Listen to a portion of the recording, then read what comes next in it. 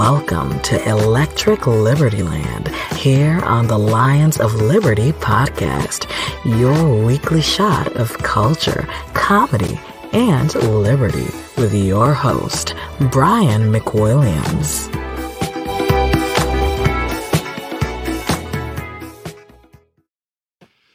Oh, what's up, babies? What's up, my chocolate thunders? Welcome to the show, Electric Liberty Land, episode 249, which means you can go and find show notes, links to our sponsors, and all that good stuff over at lionsofliberty.com/ELL/episodes/ELL249, including a link to the Nomad Network. And by the way, big news, you no longer have to put in the www moniker. You can go to nomadnetwork.app/lion.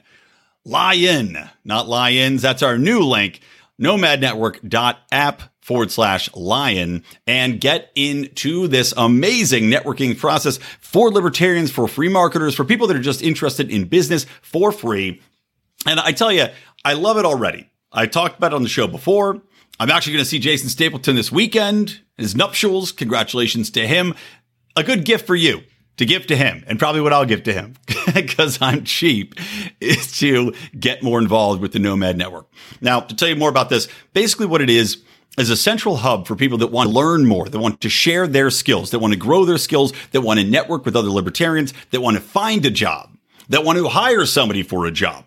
It is a networking hub / information sharing tool that you are absolutely going to adore. I love the interface. I love how easy it is to use. I love the fact that it's not just, it's kind of like what LinkedIn has become in a way, in that it's more than just a business networking app at this point. And the Nomad Network is falling in that path. Except, unlike LinkedIn, you have access to all sorts of shared content from experts like myself. I'm a public relations expert. I put it out there. Hey, by the way, this is what I do. Come to me if you need any assistance. I'm going to be sharing my own expertise on the app in one of the paid programs. But again, you can get in for free by going to nomadnetwork.app/lion. Get in there today. Come join me. Come become a friend of mine in the network. And of course, like everything I post, as you should be doing with everything on every social platform. But, guys, getting into the show, woo doggy, there's a lot going on with our social networks, right? Facebook apocalypse, as I am calling it. Some people are probably calling it Facebook gate. I feel that's lazy, so screw that. But no, Facebook apocalypse is on us. We saw, and I cackled maniacally, as did many people, especially the folks over at Twitter who said, welcome literally everybody to to the millions of people that flocked to Instagram, or not flocked to Twitter from Instagram, from Facebook, looking for somewhere to get their little hit of social media heroin, I suppose, just to bitch about the fact that Facebook is down, maybe to find out why Facebook was down, as this was a social platform that was functioning. Meanwhile, everything that was coming out in reports on what happened to Facebook, which was down for something like 6 to 8 hours, just all of a sudden was gone. And in a hilarious fashion, literally what happened was that somehow the routing network that connected Facebook to the internet and Instagram and WhatsApp and all these other programs, those are the primary three. I think there was one other one that was involved too, tied into it, that they had purchased, were removed from the internet. And they were saying this had something to do with the back end ad routing that they use, and somehow it got deleted. My theory is that it got hacked, because we're finding this out on the heels of these revelations about Facebook being as evil as we thought it was. And I'll get into that in just a little bit. And then we found that magically Facebook couldn't access their DNS backend.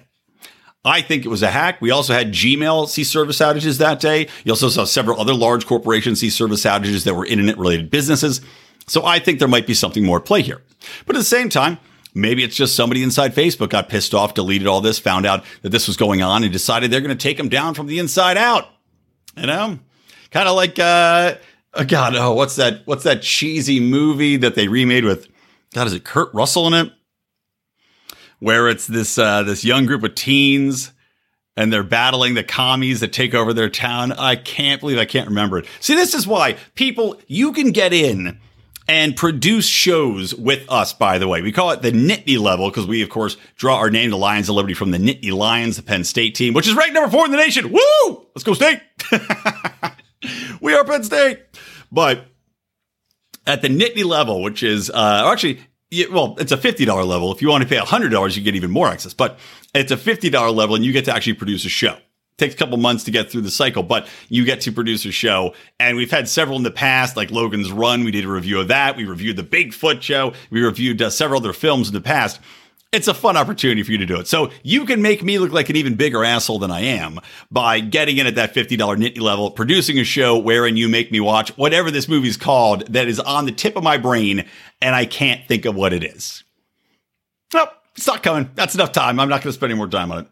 But maybe somebody at Facebook decided they were going to take him down and be the hero that we need. The Batman to the Gotham, the Facebook Gotham City, and take him down. But whatever happened, they deleted all their DNS access so they could not get any connection to the internet. And hilariously, apparently the inside of Facebook was also down so that people couldn't get into the buildings to remedy the problem. Meanwhile, my question is, isn't somebody working at Facebook all the time? Right? Facebook said, and this is why I think my bullshit radar is pinging. Facebook says, well, we can't fix this problem right now because our workers can't get in the buildings to get access to the servers to fix the problem. Hey, Facebook, you're a global organization. People are on your service 24 hours a day, every day by design. That is how you've made it. This is how the incentive works. This is why you introduced the like buttons to keep people addicted. You're telling me you don't have staff round the clock working on this shit? I don't buy it. Sounds like horseshit to me. This is why I think that somebody deleted it from the inside and caused a big problem for Facebook, and then they had to fix it, and they were just kind of throwing out whatever to make it seem like, oh, well, it was just a whoopsie-dupsie. It was a daisy. Zuckerberg's tap dancing outside in mime face. But despite the Facebook apocalypse, which many people celebrated, got to spend some time with their loved ones, go on, read a book, walk outside, I don't know, kiss a dog on the mouth, whatever it might be. We now see the bigger issue coming to surface, which is Facebook and this whistleblower. Her name, she is a data scientist. Frances Haugen is a whistleblower that released several thousand pages of documents and now went on 60 Minutes talking about just how evil this corporation is. Now, by virtue of how, I won't say evil as far as every person that works there is evil. I won't say that they're trying to take over the world like Dr. Evil, but the practices that they've utilized are kind of these tried and true practices of targeting youth, targeting children, and playing into what I've long said is a huge problem within our society. It's one of the reasons I say that we have so much violence. It's one of the reasons I say that we have so much problem with children and suicide. One of the reasons I say we have so much problem with children and individuals, not just children, but individual lone gunmen, right? They say, oh, gun violence, and the progressives want to blame access to guns rather than looking to the main culprit, which is culture, society, media, and social media and the interaction therein. I did an episode on this months and months ago, talking about how social media is a cancer, how it is poison, especially to young people, especially to isolated individuals. Now, this has been backed up by several research studies that have been done by social psychologists looking at the effects of social media on especially young people. How younger people now do not go and interact in the same way that people like me. I'm going to be 42 this year, I think. Yes, I'll be 42 this year. People like me, when we were younger, we would go to other people's houses. We would go play games. We'd go and play in the backyard. We would hang out in person, playing video games or talking or doing whatever it was. You were doing these things in person. You go and walk around the mall like jerk-offs, like in the movie Mallrats. That was a real thing. That was my youth.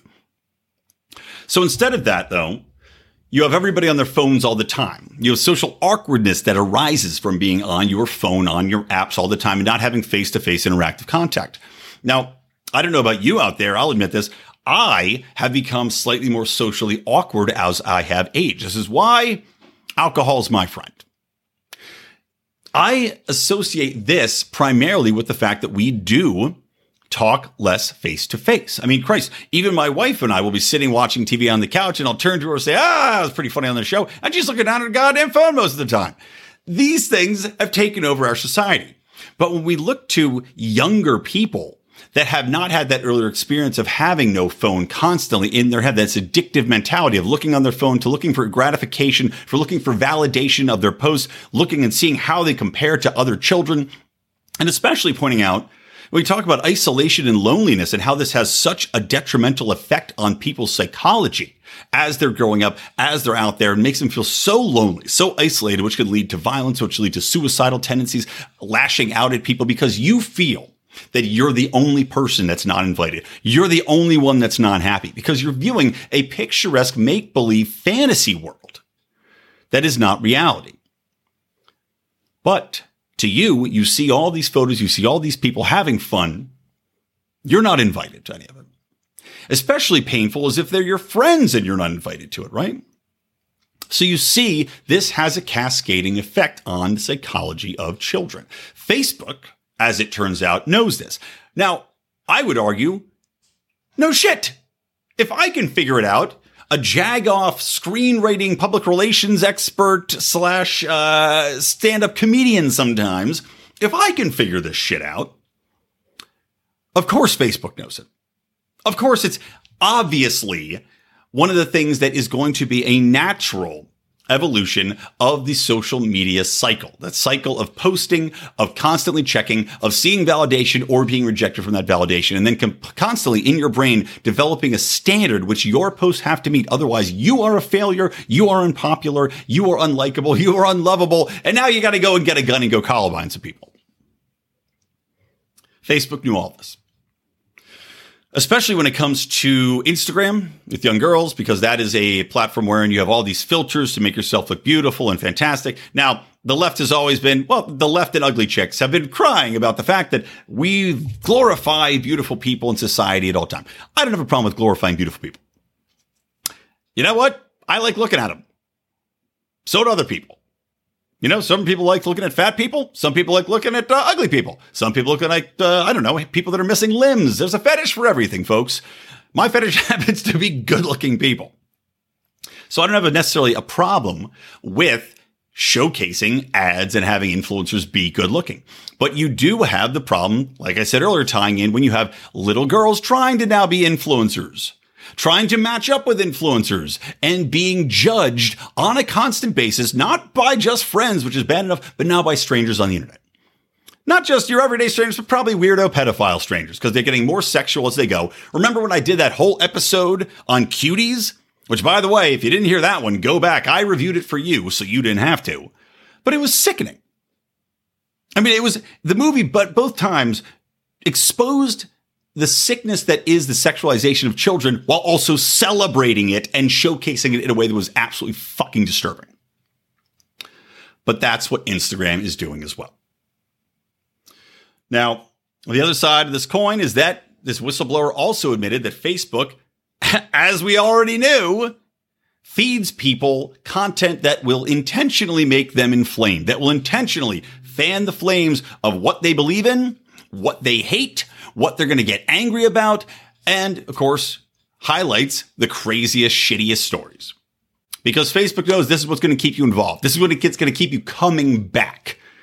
This is what's going to keep you pissed off arguing with assholes that you barely know and making your opinions that much deep-seated, that much more fiery, and that much more, ignorant, really, when you get down to it, because they're feeding you everything that you want to see, whether that's true or not. And that also came out. A lot of what they're promoting is the thing that they say that they're fighting against. So they're feeding you their own disinformation, half-truths that are going to make you more angry, half-truths that you're going to spout and repeat that other people will then get angry about and come after you for. They know all of this because that's what gets clicks. That's what gets people active. That's what's the most popular to talk about. It's not your pictures of your friend. It's not the pictures of your dog. It's not well-wishing. It's not a funny joke. God knows my funny jokes, they don't get anywhere near the attention of the horrible posts that make the progressives pissed off. They come and start filing flame wars on my page. If I ever post anything on my personal page, that's really too political. So they know all this. So they buy into it. Now, the other side of the coin that was also revealed here is that the company, of course, which the left hates, prioritize profit over safety, the safety of the democracy, right? And this whistleblower said, oh, our democracy is at risk. And that's where your radar should be pinging. Your red flags should be going up because this is what they want. This is what they want. They want the democracy to be at risk. They want the children to be at risk. Won't somebody think of the children? Now, while I would agree that children are at risk from this, I don't think that you should have a legal standard where you prohibit children from accessing social media. I think that's idiotic. I think that's up to the parents. Just like having something on television and saying, oh, well, it's like having a V chip in every house and saying the children aren't allowed to watch it and you're going to scan their brains and scan their eyeballs to make sure that they're not of age. Give me a fucking break. I know you can't control what your kid does all the time, but nor should you be able to. You know, we have to say, where does a child's rights and a parent's rights start and end? And I'm not going to get into the whole sexual age thing. We talked about that on another show. Like I said, I think the sexual age is 2 years difference between whatever the two parties are. There you go, close enough. But I won't get into that here. But I don't think that the government should be stepping in and regulating how old somebody has to be to go on a social media website. I don't think that's right. I think people need to have the ability to explore. They need to have the ability to get checked. Their parents should decide whether or not they're old enough and feasible enough and their mind is developed enough to do it. Or they should be so involved in their child's life, which is another symptom of a sick society today, is that parents are checked out and more content to let other people raise their children, more content to let online networking raise their children and not actually speak to them to find out how they're doing, how their day went, what's going on in their lives. Because the adults are now addicted, right? Who's got time to talk to their kid when you've got to see how your fucking stupid Instagram post did? But I don't think government should get involved in this. But of course, won't somebody think of the children, right? Now we say, oh, well, Facebook, oh, it's so evil. AOC is out there talking about how Facebook, one more example of how they have to be broken up because there's too much power going on with Facebook. Maybe there is a little too much power with Facebook. Where does a lot of that power come from? Oh, that's right. The fact that Facebook is able to buy up competitors, the fact that other competitors are stifled coming up because tech giants collaborate together to crush them. Google, Amazon, for instance, right? But of course, these big tech giants also enjoy what? Everybody all together? That's right. Massive regulatory advantages because they have millions of dollars that they pay lobbyists who then go and suck the dicks of the politicians who then go and pretend that they need to break them up, but they won't. But they like to pretend. They like to write regulations to put into place that stifle competition, keep these giants absolutely cemented in their place because it makes competition harder to come up. Makes it harder to get out there and have the same advantages these platforms had when they were growing, aka when these platforms came to be as powerful as they were. Twitter, Facebook, Amazon, all these things. You know, these places were free and open internet companies. You could say anything on Twitter, right? This is why it became as popular as it did because people flocked there. The influencers on the early ages, always the people that go to these early adopting places, the early adopters, these are people who want to try something new, that are willing to throw it out there, that are willing to experiment. And that doesn't mean simply with a platform, it means with themselves, what they can say. And Twitter was a place of open and free dialogue. Google didn't used to pitch you ads and stifle all the results. It was just a quick, easy way to get those results back quickly before it became the monster that it is. And now they have far too much power because the government has gotten in bed with them. Because the government benefits from them being a source for all data compiling that the government then can use to go after its citizens. That the government can use to put its citizens on lists. They can dissect and bisect and find out what its citizens are doing, what they're thinking, what they're planning. We saw this with so many other instances within the Capitol riots where the information was shared. How the FBI is working with Facebook right now to combat quote unquote extremism. I'm sure more than 90% of the FBI plots that are set up that they then foil conveniently, luring in stupid kids that have extremist views that have been isolated by the same social media platforms the government is now using to entrap them into committing terrorist acts. I mean, it's a perfect system, right? It's a cyclical relationship between the government and these platforms now, where they're so valuable to them, the government doesn't want to fuck with them.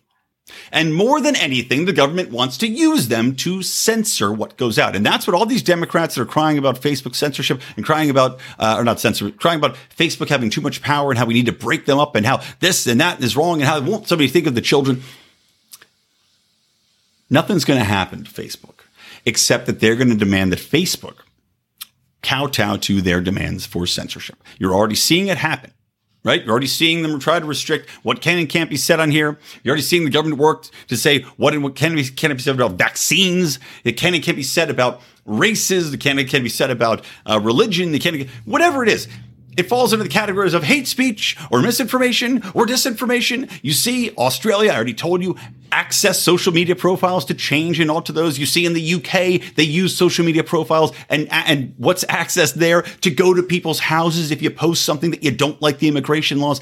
These things are extensions of the government. So all of this is fucking hoopla. It's not going anywhere. And until we, as consumers en masse, move away from these things and say these are bad and limit our kids' access to them and limit our own access to them, I try to stay off social media as much as I can. I pop in to check. Here we go. I posted something here.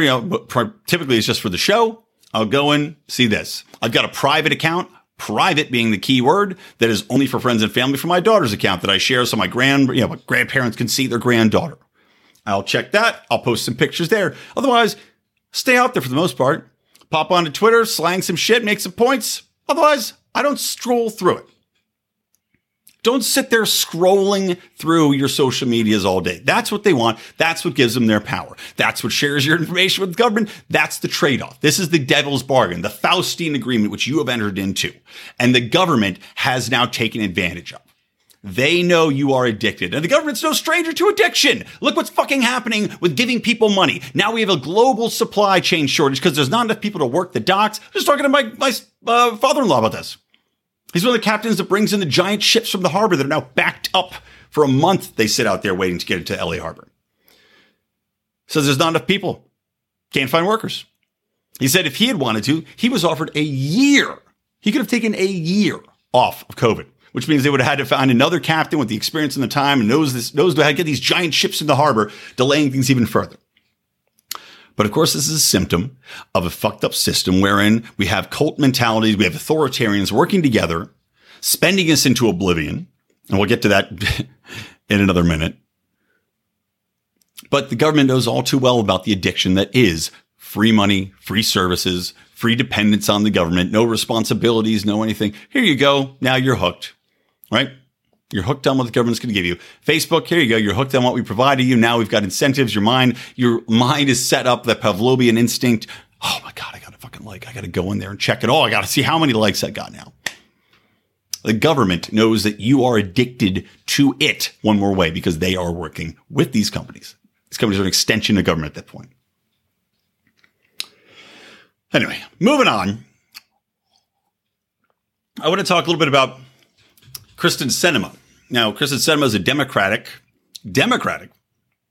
senator out of Arizona, which makes it a little bit ironic, a little bit funny that she's now being stalked and harassed by extremist leftist immigration activists.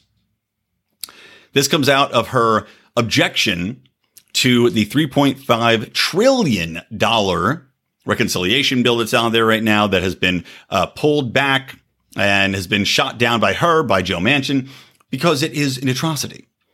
It is unbelievable horseshit that the Democrats just think this is a perfect time. And maybe this is just, they feel they've gotten, maybe it's the Newsom effect. They have a mandate now that they can go out and do whatever they fucking want because they happen to have a 50% plus one a share of power throughout the government with the Senate. But this $3.5 trillion bill has everything in it from climate justice to immigration pathways to, oh God, there was something else that was so absurd I was reading the other day. Let's see, it was climate, immigration, I don't know, something else, just insane things, because they'll shoehorn everything into this, knowing that, oh, the government's going to get shut down, and they think they're going to have the people behind them to keep the government away. They can't default on the loans or else the world will come to an end, yada, yada. No, it won't. There was an alternative bill just focused on infrastructure that was put forth for $1 trillion, which, of course, Nancy Pelosi pulled because they couldn't have that. They want to get through this massive behemoth bill instead, because God knows when we have global supply chain problems, when we have people not working because they have no incentive to work because you're getting paid to stay home and sit on your asses. When you have 30%, and this is what the current state of inflation is in grocery stores, 30% inflation on stores' grocery shelves. Well, that's the perfect time to introduce a $3.5 trillion infrastructure spending bill, reconciliation bill, right? Because they're going to try to force it through. Perfect time to do that. Because, fuck the everyday person. I guess I'll just print more money and give it to the poorest of the poor. They're the most affected by these things because they are the ones that feel the brunt of every single price increase when it comes to inflation first and foremost, compared to some of us that have a little bit more money that can take that on the chin to spend more money on bread and milk and eggs and everything else. I guess they just say, fuck it. But Kristen Sinema actually said, nope, this is bullshit. I'm not going to go for it. You should have gone for this $1 trillion. That is enough to get her stalked, chased through the hallways at the University of Arizona by activists for immigration and who want a pathway to citizenship, and then quartered in a bathroom where they kept her in a stall and harassed her. Now, according to Joe Biden, I'll play you a quick clip here. According to the old Joe Biden, well, shit, man, this is just par for the course, right? Let me play this for you real quick. President, you're talking about how you have 48 Democratic votes right now. The other two have been pressured over the weekend by activists. Joe Manchin had people on kayaks show up to his boat to yell at him. Senator Sinema last night was chased into a restroom. Do you think that those tactics are crossing a line? I don't think they're appropriate tactics, but it happens to everybody. From the only people it doesn't happen to are people who have Secret Service standing around them. So it's part of the process. Yes. Yep. There you go. Yep. Part of the process, Joe. That's what it is. Oh, sorry. I clicked off one window, not the other one. Part of the process. Right. For people that don't have Secret Service surrounding them. Oh, good for you, Joe. You fucking asshole. So this is the normalization of threats of violence, I would say.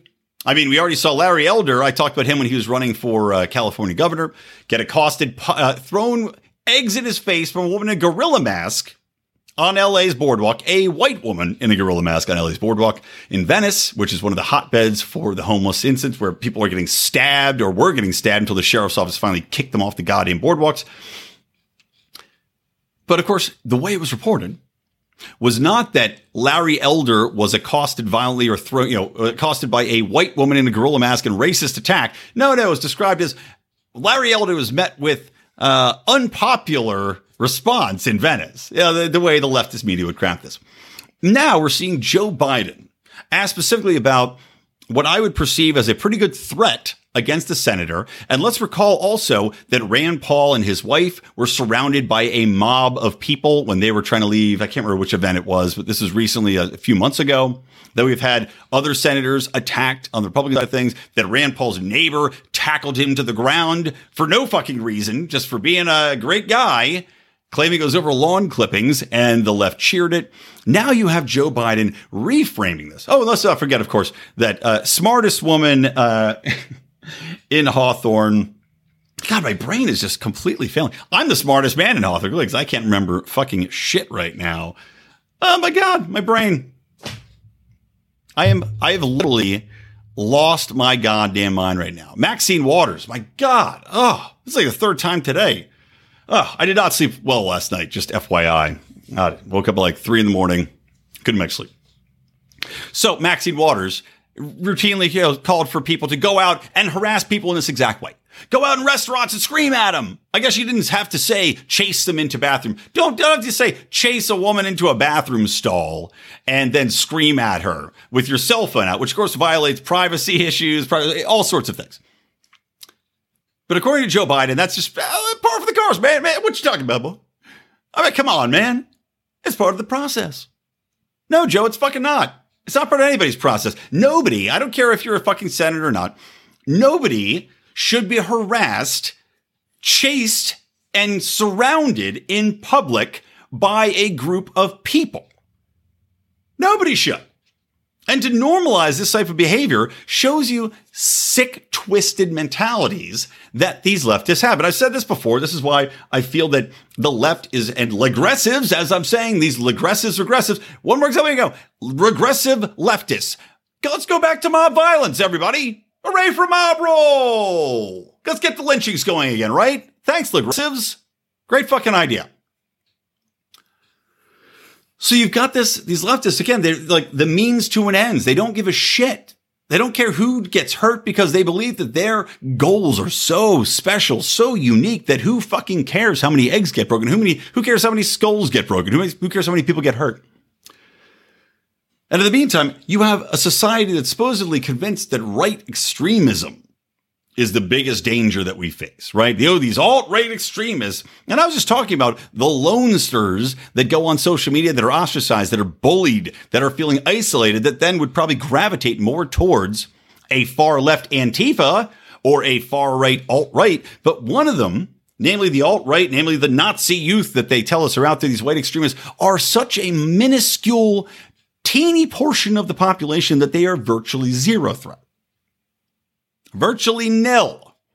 Despite the fact that they're trying to lump everything and everyone into this white extremist box so that they can go after them. And let's not forget, good old, it's part of the process, Joe Biden also told us that instead of creating a bill or a law that would go after white extremists, which would be constitutionally dubious, and as I said, would make thought crimes illegal, he instead is just going to work with social media companies. Those same social media companies that were supposed to believe these people are going to rein in. Joe fucking Biden is working with them right goddamn now to seek out extremists, to censor content, to find out who's going to do what. This is his big plan. This is his big workaround, is to sick private companies on his citizens rather than the domestic assault forces of the CIA and the FBI and the NSA. However, we're going to come back to those later because they're still going after people and still doing it in a hilariously one-sided, politically biased fashion. Now, getting back to this real quick, I really... Not to say, I don't want to sound like I have any undue love for Kristen Sinema or Joe Manchin. I don't know. I guess they're better than the rabble. But to hear a president simply say that being harassed, being chased, and being literally chased by a mob of people is part of the process. I mean, that's something that is so far beyond the pale. It's so far beyond rational thinking. So it's an inexcusable deflection. And of course, how's the mainstream media reacting to it? Crickets. Virtually nobody's talking about it in any way other than a couple right-wing media outlets who they'll dismiss. And of course, censor that content, shadow ban it, push it down as much as they possibly can. Because that, just like left-wing violence, is also part of the process. All right, let me give you a quick little sponsor here.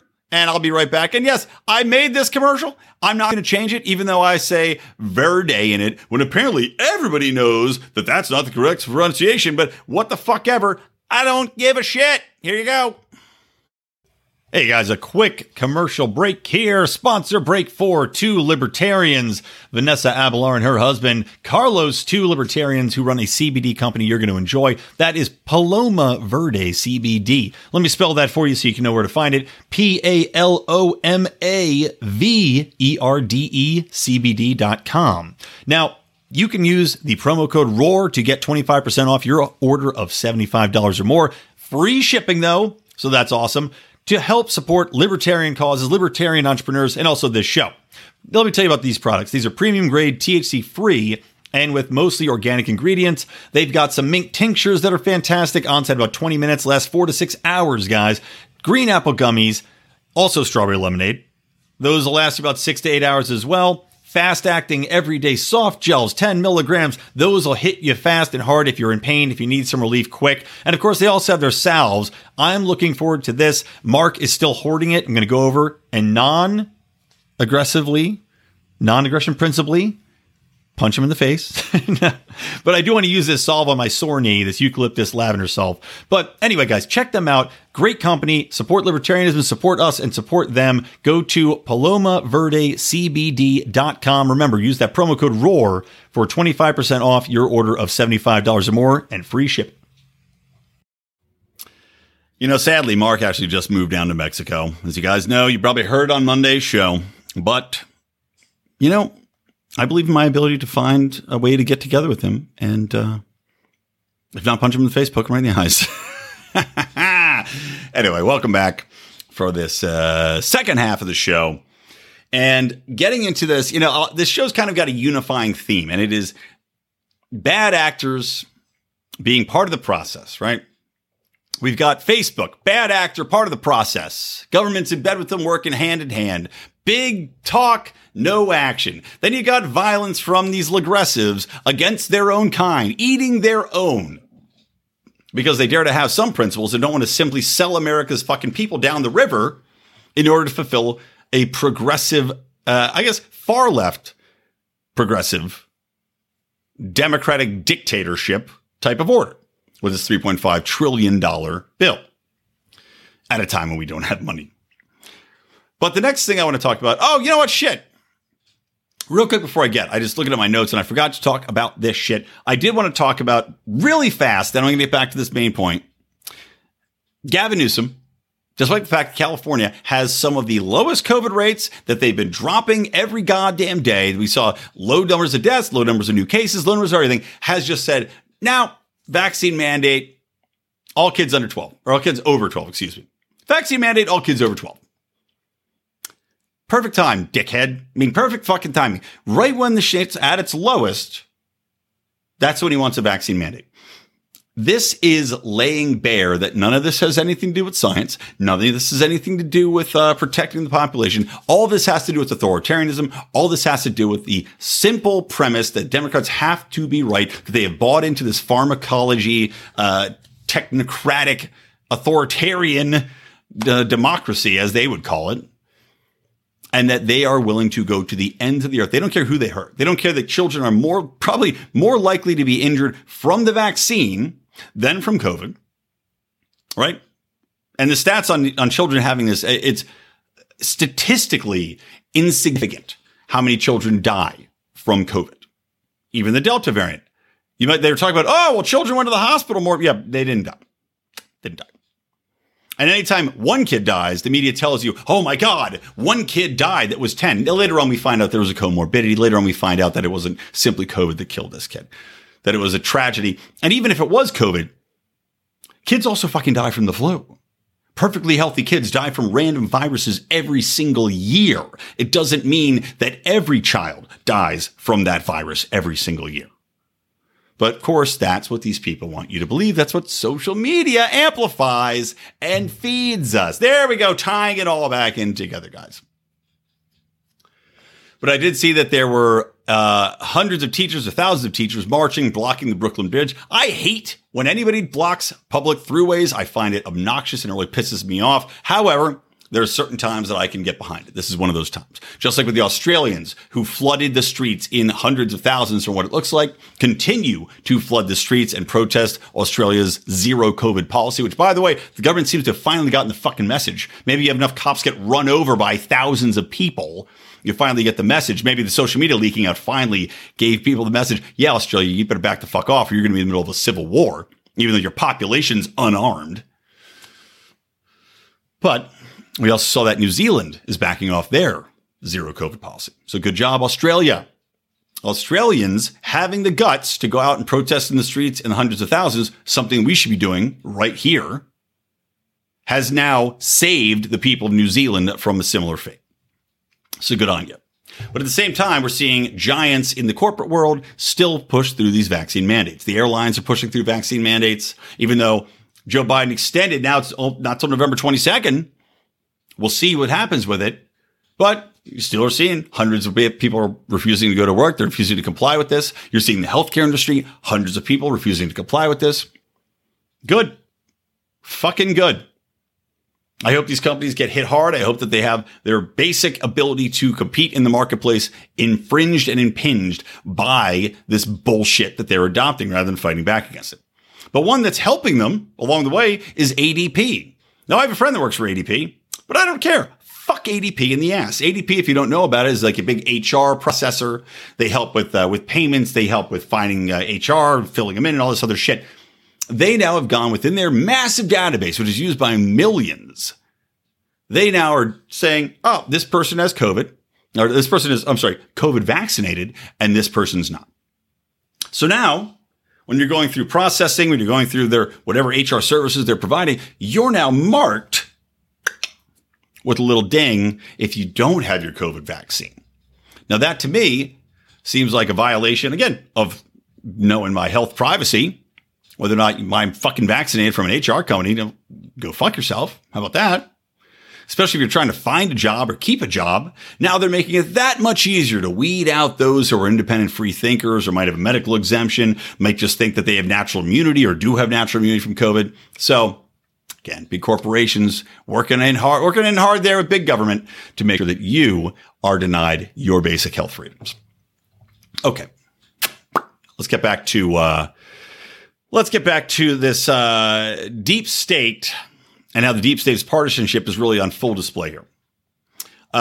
First things first, I'm sure most of you have already heard about the FISA courts and how the FBI basically can't back up any of the claims that they made on their FISA documents. We've known that the FISA court system, that secret court in which basically the FBI, the CIA, whoever would go, is primarily the FBI though, would go, file for a surveillance warrant, file for, whatever they wanted. And it was just a rubber stamp court. Must be the best job you can get in government. I'm sure it's very high paying. I'm sure only the highest level of judges at the highest security clearance are able to go in there and sit on this bullshit court where you just say yes to everything.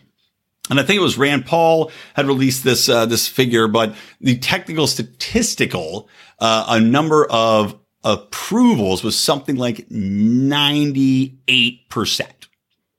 Of all of the FISA warrants that were pushed through there, 98% were approved. And, the 2% that weren't were just so ridiculous, or probably, in truth, I doubt they were even ridiculous. I think it was more likely than not that they were simply technically processed incorrectly. Either they weren't delivered to the court properly, or they were missing so much information that the court just could not rubber stamp them.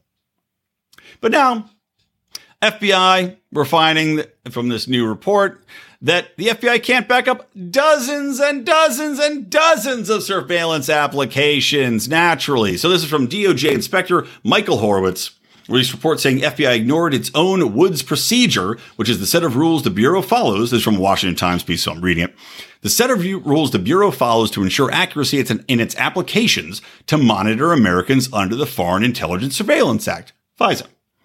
He uncovered at least 183 applications between 2004 and 2019 in which the Woods file, aka the document they need to back up their argument, was missing, destroyed, or incomplete. Now, I was just saying that like the 2% that were denied out of the thousands of these applications that came in must have been missing a massive piece of information, but I was clearly off base because this is missing the one fucking thing you're supposed to have. The one, which is basically why this fucking thing is appropriate. So I don't know what I was thinking. What a dickhead I am. Oh my God. Anyway, this shit is par for the course. I mean, nobody should be surprised at this. Nobody should be surprised that these judges are happy to rubber stamp this shit and push it through. Nobody should be surprised that the FBI has the audacity and the arrogance to think that they can just abuse their surveillance powers, abuse the American people, and abuse the American population by virtue of the powers given to them by our own fucking elected representatives, right? Who continuously ratify everything from the NDAA through to the, what's the other one? The National Defend America Act, right? That's the NDA. I think that's what it stands for. That continue to ratify and re-up the Patriot Act until finally, it got gutted slightly. But then they went and gave them even more powers under the new one. The same America that still views Edward Snowden as a traitor. A man who now, by the way, should have been completely removed from any sort of charges. I mean, they found that what he did was, in fact, blatantly point out that things were unconstitutional.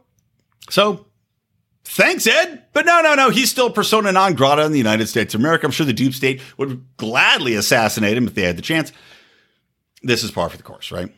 So not only can they not back up like 200 of these, and let's not even get into the other ones that they could theoretically back up, and which probably include all sorts of falsified information, like with Carter Page during the Russiagate scandal, like with any number of these other invented scenarios in which they leave out information, like that Carter Page was a CIA informant, but who cares? Got to get that surveillance warrant.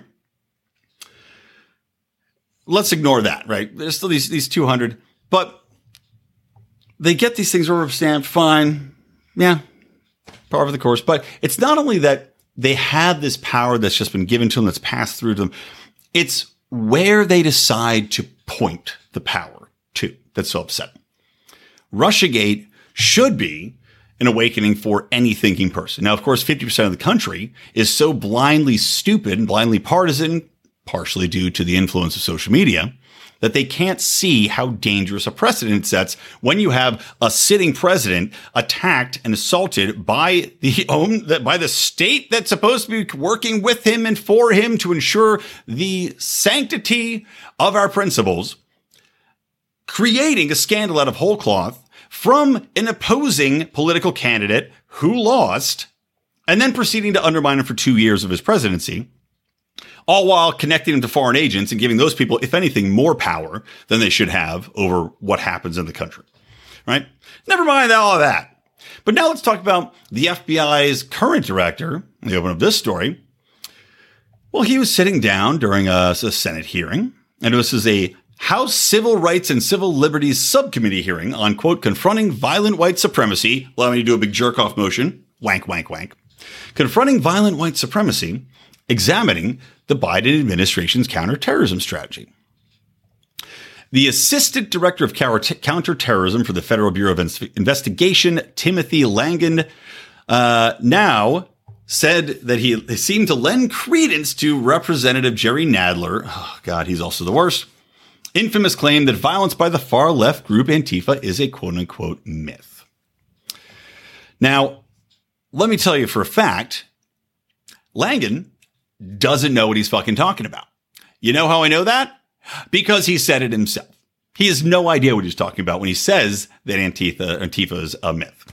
And he didn't say that specifically, but he went on to say that the FBI doesn't consider Antifa a quote-unquote organization, which is the biggest cop-out I've ever heard in my life, and they don't keep track of their extremist violence. Quote, I'm sorry, I don't know, some asshole named Mace is asking this guy, how many acts of violence or domestic terrorism has Antifa committed over the last 2 years? This is asked of Deputy Director Langan. Langan replied, quote, since we don't categorize Antifa, nor do we calculate or collate information regarding Antifa, that movement, we don't have that. But we can provide you information on anarchist threads and cases in general.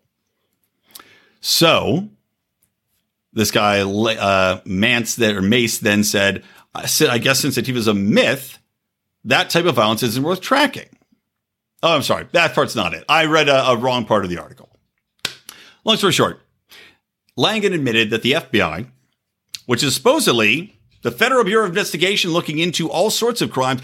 I mean, shit, I watched the X-Files. Actually, Mark gave me his I Believe poster from the X-Files, which I'll put up on my wall behind me, even though I use the green screen now for the most part. But if the X-Files investigates, or the FBI investigates aliens, why the fuck wouldn't be investigating a quote-unquote non-organization that is 100% organized? We know this by virtue of the fact that Antifa members consistently travel from city to city and are funded in their travels, in their activism. They have manuals that are fucking published. How many organizations do you have to have published manuals to be downloaded? We know they travel here, there, and everywhere. We see the same faces in the same organizations. They have the same modus operandi. They have rules for governance. They have rules for press. They have their own press corps. Antifa, a non-organization, has its own traveling press corps. Wouldn't you think the fucking FBI should investigate that? Don't you think that this group, which is known for documented violence that's literally on camera every single week, as reported by Real Press, Jeremy Lee was just on the show. He travels, I said, dances with Antifa, right? That's the nickname I gave him in the episode.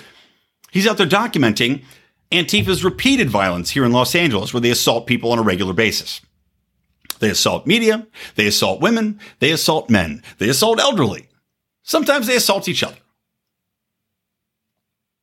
The fucking FBI doesn't consider them a threat. But in the meantime, we'll have a whole confab about the threat of white extremist violence.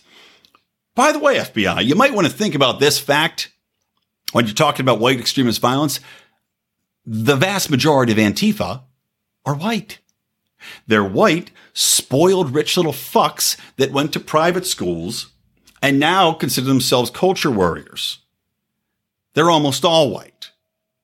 They're almost all violent. And they're definitely extremists. Maybe you should look into that instead of pretending that this isn't a fucking threat because you are so politically poisoned that you will not go after the most violent faction of our society because they happen to align with democratic ideals. I don't know, 70% align with your agenda for extremism, for fucking pushing race baiting nonsense and basically trying to divide the nation further. Well, that's perfect, plays a perfect part in your little plan. And the mainstream media, of course, I was talking about the Antifa press corps. They use their own videos, right? They use Antifa's videos, Antifa spokespeople when they cover violence between groups. Just fucking sick. Next, they want to talk about the Department of Justice. Now, the Department of Justice, of course, also not doing anything about Antifa. The Department of Justice refuses to prosecute most people that are brought in. They were part of the Black Lives Matter riots. They were part of the Antifa actions, that the ongoing Antifa violence in Portland, in Washington, in Los Angeles, refused to prosecute any of that. Gascon, noted piece of leftist shit, a aggressive to the farthest extent of aggressivehood here in Los Angeles. He is the DA, refuses to prosecute any Antifas. Refuses to prosecute homeless that break in and assault people and steal shit. Refuses to prosecute any Black Lives Matter rioters. The DOJ, similar thing. Of course, they went after the Capitol 6, quote unquote, rioters tooth and nail. They're throwing mothers that happen to be in the vicinity in jail and separating them from their children. Meanwhile, they're letting informants go, like people from, not Patriot Prayer. I think there was another guy, the Oath Keepers, right? Oh, they're not investigating him. He's able to walk free. But they are happy to go and dive through all of your social media posts and find out just where you are and what you were doing. You know, if you're Capitol rioting and throw you in fucking jail for the rest of your life, even if you did nothing but happen to be standing around the vicinity. In the meantime, guess what else they're going to investigate? Because it doesn't go along with their political agenda of forcing people to vaccinate their children, vaccinate themselves, to deny people's children the ability to learn facial expressions, probably give people a lot of learning disabilities and social anxiety and social learning disabilities by forcing masks on children after the age of fucking 2. Well, parents who don't like that, parents who go to school board meetings and raise a stink and tell these people to go and shove it where the sun don't shine, which is exactly what they should be doing, those people are now getting investigated by the Department of Justice. What for? Oh, that's right. Threats of violence and extremism. Yeah, guys, it doesn't take much because, of course, teachers' unions, which are the biggest backers of the Democratic Party that have ever existed, because other unions, other workers' unions are actually separating from them. Now, teachers' unions, these fuckers bent over backwards to adopt vaccine mandates, to stay out of school as far as they could, as long as they could, to deny children the education that they're supposed to be assuring them as public servants.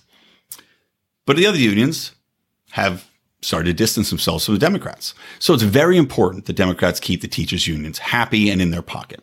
Thus, this is why they're sicking the Department of Justice on parent groups, on teachers that post on social media or go to school board meetings and raise hell over critical race theory, over vaccination, that dare to mention the fact that they're basically telling their kids to hate themselves while telling them to mask up, while telling them that all white people are evil, while telling them capitalism is evil, yada, yada, yada, on and on. So how dare parents try to have any influence over what their children are learning, what they're doing, how they're developing, if it goes against this pure democratic horseshit aggressive agenda. So the Department of Justice now, in a blatantly political move, yet another deep state, politically biased organization, is going after anybody that doesn't toe the line. Cute, huh? I think it's cute. It's as cute as me when I wear a pretty dress on Sunday. Anyway, that's more or less it, guys. I want to tell you, I have one more story. But before I do, I want to tell you about Matt McKinley and Burnin' Daylight. Love Matt. He is an awesome guy, funny guy, literally has a great podcast that you are not going to find anything like anywhere in the libertarian nor podcasting world at large, which is a podcast, excuse me, from a cowboy. And he is an actual cowboy. Sometimes he does podcasts on horseback. Sometimes he doesn't. Sometimes just in his fantastic podcasting studio there where he has a Lions of Liberty sign in the back, which I greatly appreciate. But you're going to like Matt. You're going to like his interacting. He's got some great guests on there. He's got a great take on there.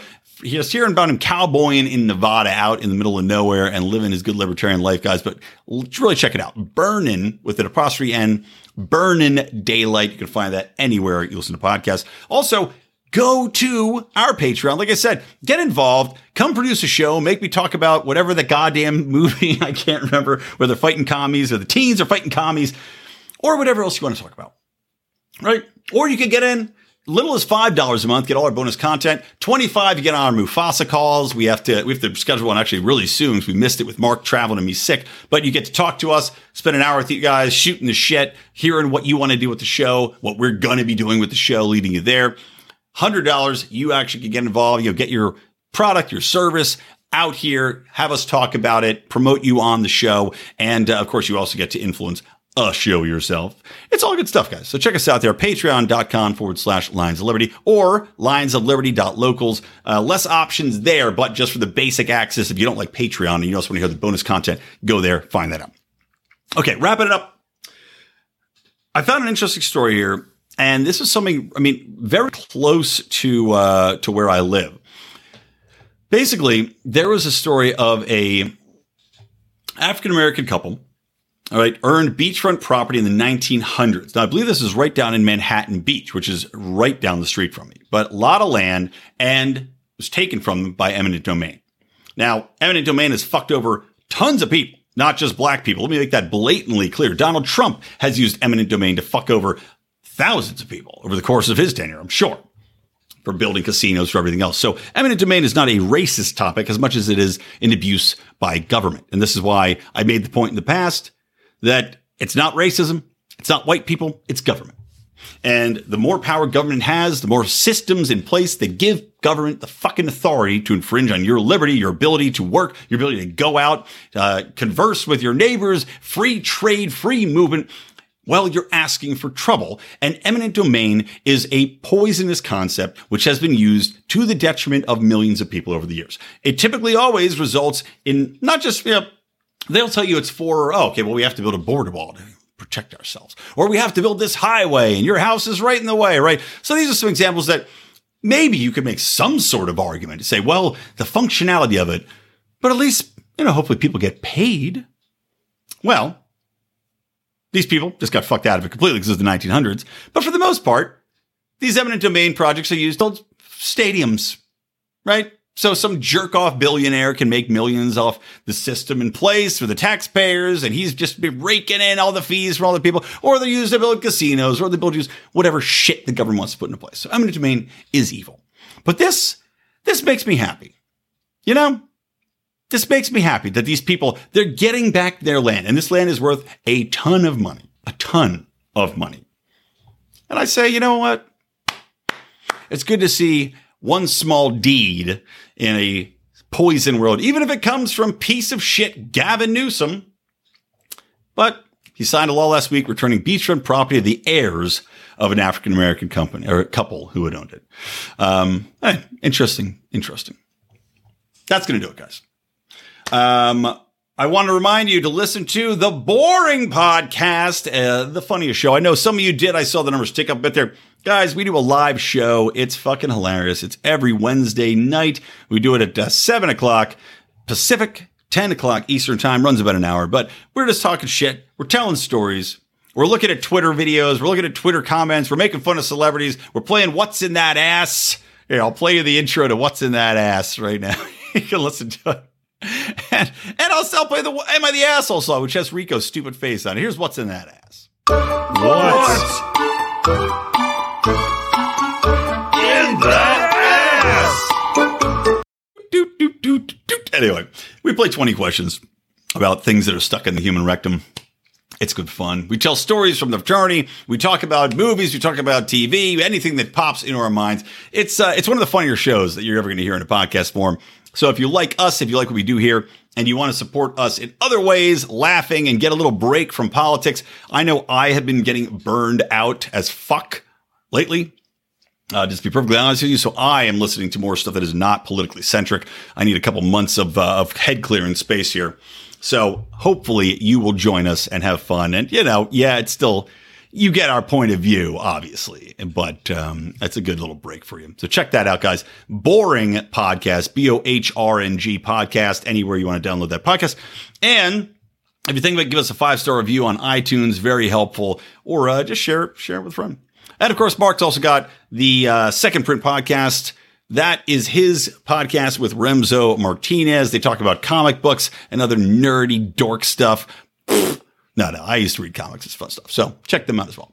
All right, that's going to do it, guys. For me, Brian McWilliams from the Lions of Liberty and from Electric Liberty Land. Always stay plugged in to Liberty. And don't forget, I'm going to be at the Austrian Conference in Vienna. Come out to Austrian Conference in Vienna. It's awesome. AustrianConference.org. I'll be there. November 5th is my podcast panel. Okay, bye.